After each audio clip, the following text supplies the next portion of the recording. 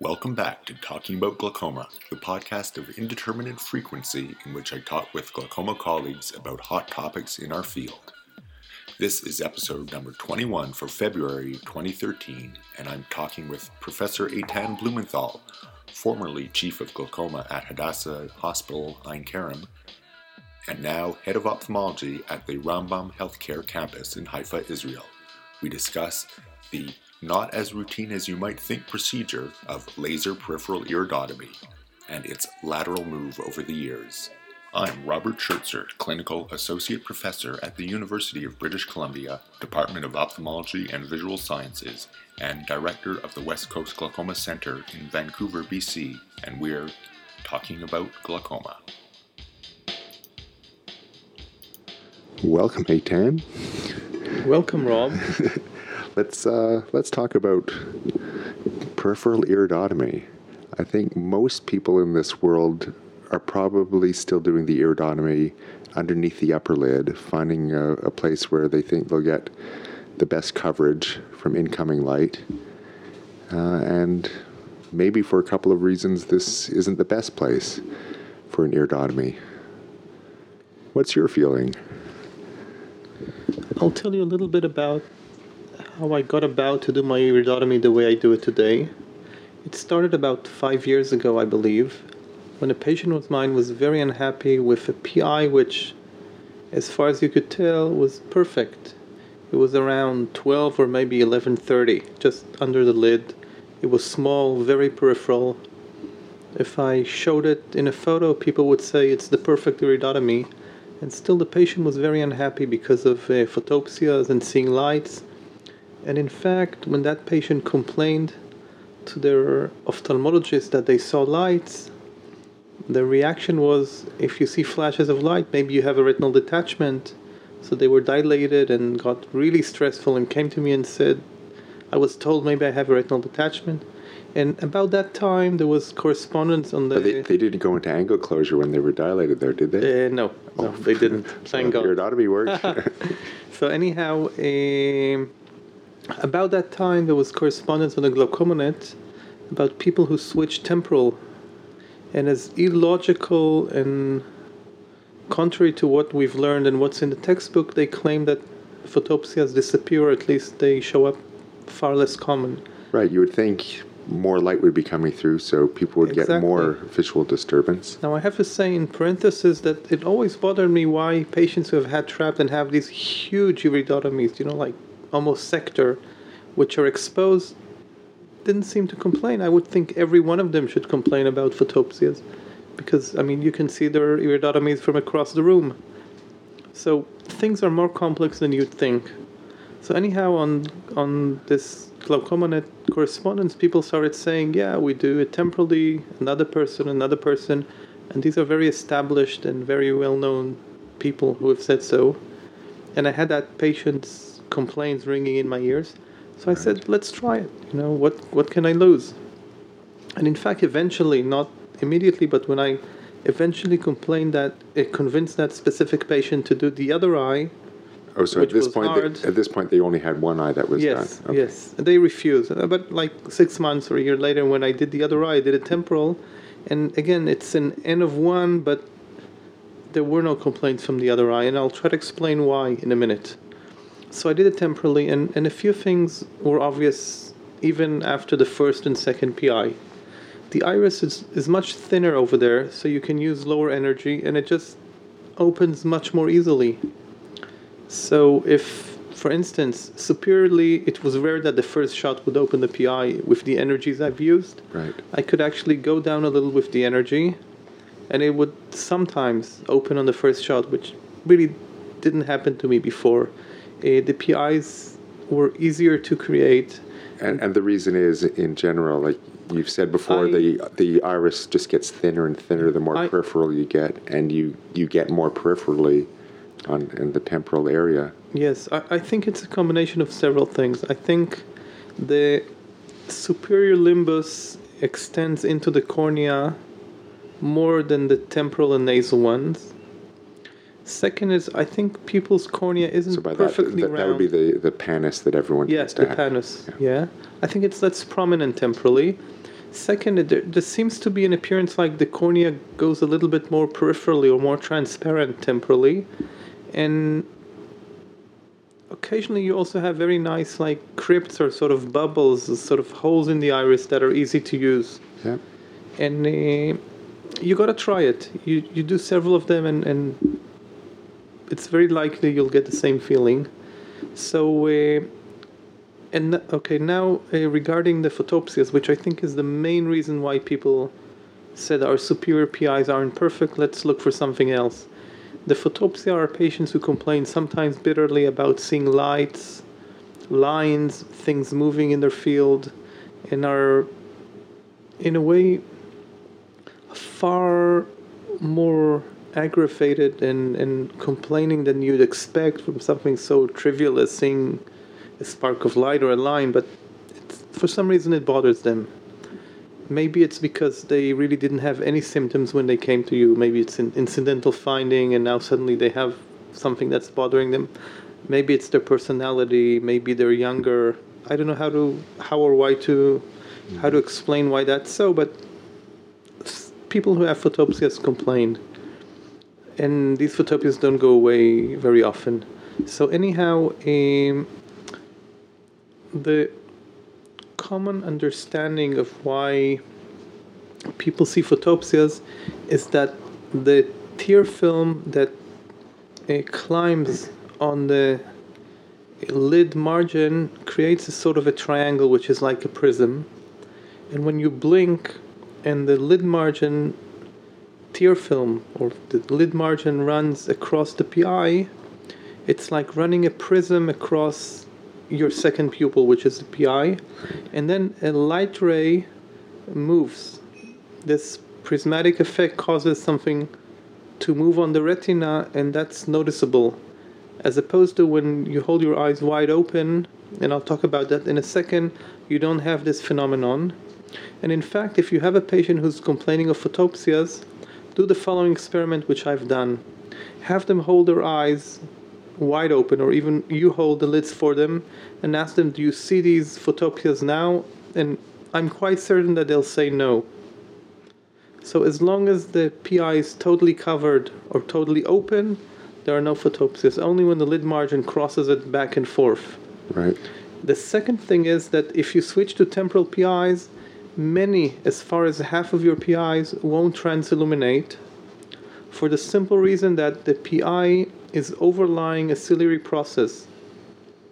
And that ciliary process can actually be seen through the PI hole as a brownish velvety finger or just wall behind the PI. And when you get used to it, you can actually see it. Right, and otherwise people tend to mistake that for the PI not being patent. True. If you're not experienced, you may think that's the pigment epithelium of the iris, but it isn't. It's a little bit further back. It's mistaken because the iris over there is very, very thin. So it's like you ask yourself, where is the iris if that's already the ciliary process? Right. But it is.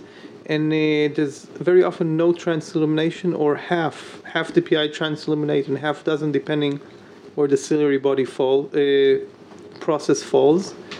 And what I found, but again it may depend on the equipment that you use, I don't really see the ciliary process when I do the PI. I only see it later in the slit lamp in the lane in my room, and maybe it has to do with the lighting or the slit or the width or for some other reason. But when I do the PI, I usually see like darkness where the PI hole is. Mm-hmm. And in fact, sometimes, especially early on when I would go to the clinic lane and see the PI, I would see not only the ciliary process, but I could actually see it being hit and coagulated a bit or disrupted by the laser, which apparently went through the hole and damaged the surface of the ciliary process. When you don't have the ciliary processes, you can shine the laser aiming beam through the hole and ask the patient, do you see red? And when they do, that's another indication that the PI is open. But again, if it doesn't transilluminate, they will not see the red. So would you do the iridotomy exactly at 3 and 9 o'clock positions for the right and left eyes? Initially, I would do them at 3 and 9. which means temporally, and I'll get back to why temporal and not nasal. Recently, it's maybe 2 years ago or so, I've slowly realized that on the one hand, the temporal meridian is very often quite close to the upper lid, much closer than the lower lid. So I said, if I want to be clearly in the open, let's do it halfway between the lids along the temporal limbus. And that usually turns out to be 1 clock hour below temporal. Right. On average. Otherwise, you're defeating the purpose. You're getting it right at that tear film. Exactly. And you just get it So more temporally. I very often would just look at where the two lids cross the temporal limbus and try to be in between. Again, if there's a crypt nearby or something that, or a vessel on the other hand you want to miss, then you would go a little bit up or down. Initially, I would try to be as peripheral as I can. Now I realize that even if I'm like 0.5 millimeter or a millimeter inwards, that's still very peripheral when you're temporal. Why not nasal? I don't have an answer for that. I think it's just as valid. For some reason, I started temporal and I want to be standardized, so I saw that there are no photopsias, or at least much less than I'm used to, so I just stay there. And another thing is, when I trained and read about doing a completely different laser procedure, transscleral cyclophotocoagulation, I was taught never do the 9 and 3 o'clock meridians because there's nerves and vessels running there, and you can get a tonic pupil and dilated pupil and all sorts of things you don't want to get. So 9 and 3 are sacred. When I started doing PIs, even though I have no idea if this holds with PIs and if it's relevant, I sort of thought, good place to avoid. Why go exactly where you're not supposed to be? And that's another reason why I go 1 clock hour below. But the main reason I think is to be a little bit further down from the upper lid. So now all your patients get the temporal iridotomies? Yes, I think for many years I don't remember doing a superior. I think I did one nasal PI because it just made more sense. I don't remember now if the patient had significant strabismus or because there was adhesions from something in the temporal area, but it just made more sense on that particular eye.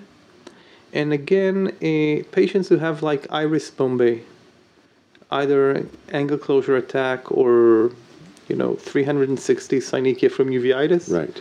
Very often I just go where it's wherever you can get a spot, especially if it's bulging forward. Yeah, I think I can go anywhere, but I go where it makes sense to go, where maybe the iris seems more atrophic, or you're further away from the cornea, or you just feel it'll be easier. So in patients like that, I think there are no rules. You've got to make a hole, make it where it's comfortable, where it's convenient. And the worst is if you need to enlarge it or come back again when the iris is flat, then you can go where it's more appropriate. One more thing I want to add has to do with the kind of laser that you do PIs. While historically I believe that PIs were initially done with an argon laser and like dozens or hundreds of shots to penetrate, right, people have switched to YAG lasers. And in general, a YAG laser is a cold laser. It disrupts the tissue, while argon is a hot laser that burns, causes coagulation. I almost exclusively use the YAG laser. I defocus the spot so that you're a little bit into the tissue. It's the same direction that you do also capsulotomies, where you want to be further away from the IOL. You also go into the tissue, or more towards the optic nerve than towards the cornea. And coming back to PIs, you may start with lower energy just to make sure everything's okay. The patient doesn't jump. Gets used to the shot, to the feeling, and then you can go up. The two exceptions I have with using argon are, number one, if a patient is on Coumadin, on heavy anticoagulation, I think that's reasonable to use an argon. It will coagulate. To coagulate, even though I'm not really sure you need to, but you need to expect the possibility that if they bleed, you have to press for a very long time on the lens until the bleeding stops. Right. It will stop eventually, but it'll take much longer. All bleeding stops eventually. That's true. One way or the other. But another example is people with very thick irises that very often an argon can help by thinning the iris. What happens Some people don't believe in that. Do you? And I in take thinning the iris? Yeah. I'll tell you what usually happens with me. Since I don't treat Asian patients, we don't have a lot of them in Israel, then... Have a fair amount in Vancouver. I'm sure, yeah. So you know all about it. Maybe you can teach me. But what happens in Israel, sometimes I PI a patient with a dark iris and I won't really know in advance that it's going to be thick. So I'd start and deepen and somehow I'm not reaching the other end. And then sometime I'll stop and I'll either take the patient to the argon laser and shoot with very small spots, 50 micron, and sort of into the crater. Right. And another option is tell them, we've had enough laser for one day, let's continue next week or in 2 weeks. Give the eye a rest, and I think everybody's happy when that happens. I'd say I've done both of those, and probably thinking about it, it would be better to just do the YAG and come back on a different day, because the argon does cause more inflammation. I agree. In patients, and more likely with that inflammation, it could actually close, where the YAG is less likely to result in closure from inflammation. Another phenomenon which I've noticed, which I'll describe, I don't really understand it that well, is that sometimes if you use slightly larger spots and you're trying to hit the crater, you see the iris shrinking, and if you do it enough, suddenly the area you've treated is gone. It's sort of, you're pulling more iris towards where you were, and if you had a crater that is half thickness, suddenly there's nothing there. And the question is, if you wait a week, if it sort of settles back to the way it was, or you've lost the crater and you got to start quote unquote again. Wow. I'll look for that. Okay. I don't use stretch burns. I know some people have been using them. Oh yeah, there are so many different ways. Stretch burns, or the what's it called, the drum head, where you go around in circles and concentric circles and drill down. Yeah, I've never done things like that. And also, if you've noticed, I've refrained from talking about power, saying 2 millijoule or 5 or 10. Of course, that's very high, but... And the reason is, I believe that different lasers that are set on 3, for instance, will not give exact same energy. And I think it'd be very frustrating if you hear that somebody can open the irises with 2 and you have to go up to 4, when in fact the only difference is that you have different machines, and right. 2 here is not 2 there. Right, and different lenses will concentrate the laser differently as well. Yes. So a lot of variables, plus the variability of how different patients' tissue responds. True. So, yeah. So not so simple, this little hole in the iris, is it? No. But I must say, and maybe as a final comment, that when I started after my fellowship, doing more lasers in my clinic, I loved doing capsulotomies and ALTs. There were no SLTs at the time. ALTs were okay. And they were both like going to shooting with a rifle and trying to hit a target, while PIs were, to me, more aggressive. That's also the only laser treatment that I give steroids after. It caused more inflammation, more tissue damage. And when I switched temporal, everything became more elegant, more gentle. Energies went down, peripheral damage the laser caused went down, and I'm much happier in that respect. Even if you put aside the hole in the iris and the result, I leave the procedure a somewhat happier person. So once you go temporal, there's no turning back. At least for me. Great. Well, let's all do more of that then. Okay, good luck. Thanks. Well, that's our show for today. If you like this podcast, please subscribe to the RSS feed at wholelottarob.com, iTunes, or by searching within your podcast player on other devices.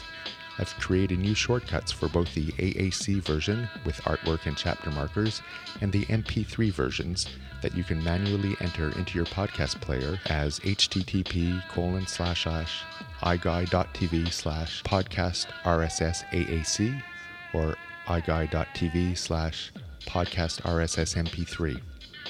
Even easier, just go to iGuide.tv for a full list of all my shortcut links to my bits and bytes that are all over the net.